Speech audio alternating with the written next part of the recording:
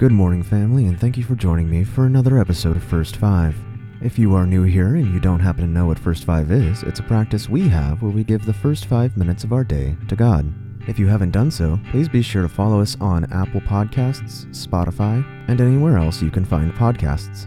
Also, please be sure to share this podcast with anyone you think it might encourage or inspire. Now, let's jump into it.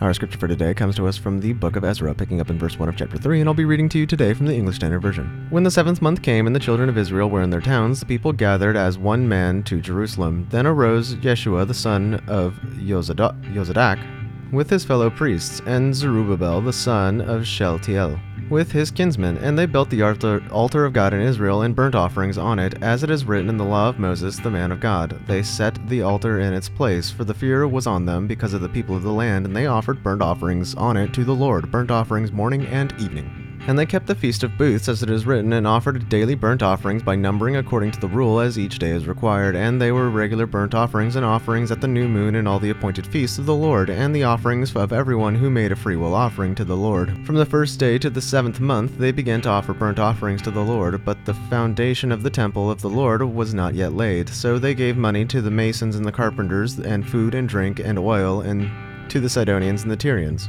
to bring cedar trees from Lebanon to the sea, to Joppa, according to the grant that they got from Cyrus, king of Persia.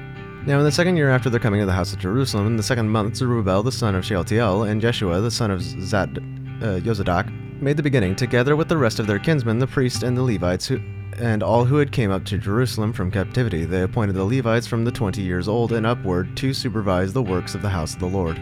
And Yeshua with his sons and his brothers, and Kadmiel and his sons, and the sons of Judah together supervised the workmen of the house of the Lord, along with the sons of Hananadad, and the Levites and their sons and their brothers.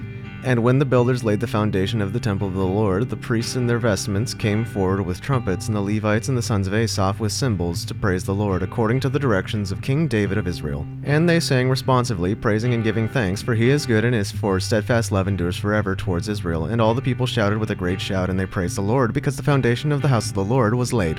But many of the priests and the Levites and the heads of the fathers' houses, old men who had seen the first house, wept with a loud voice when they saw the foundation of the house being laid, though many shouted aloud for joy, so that the people could not distinguish the sound of joyful shout from the sound of people's weeping. For the people shouted with a great shout, and the sound was heard far away.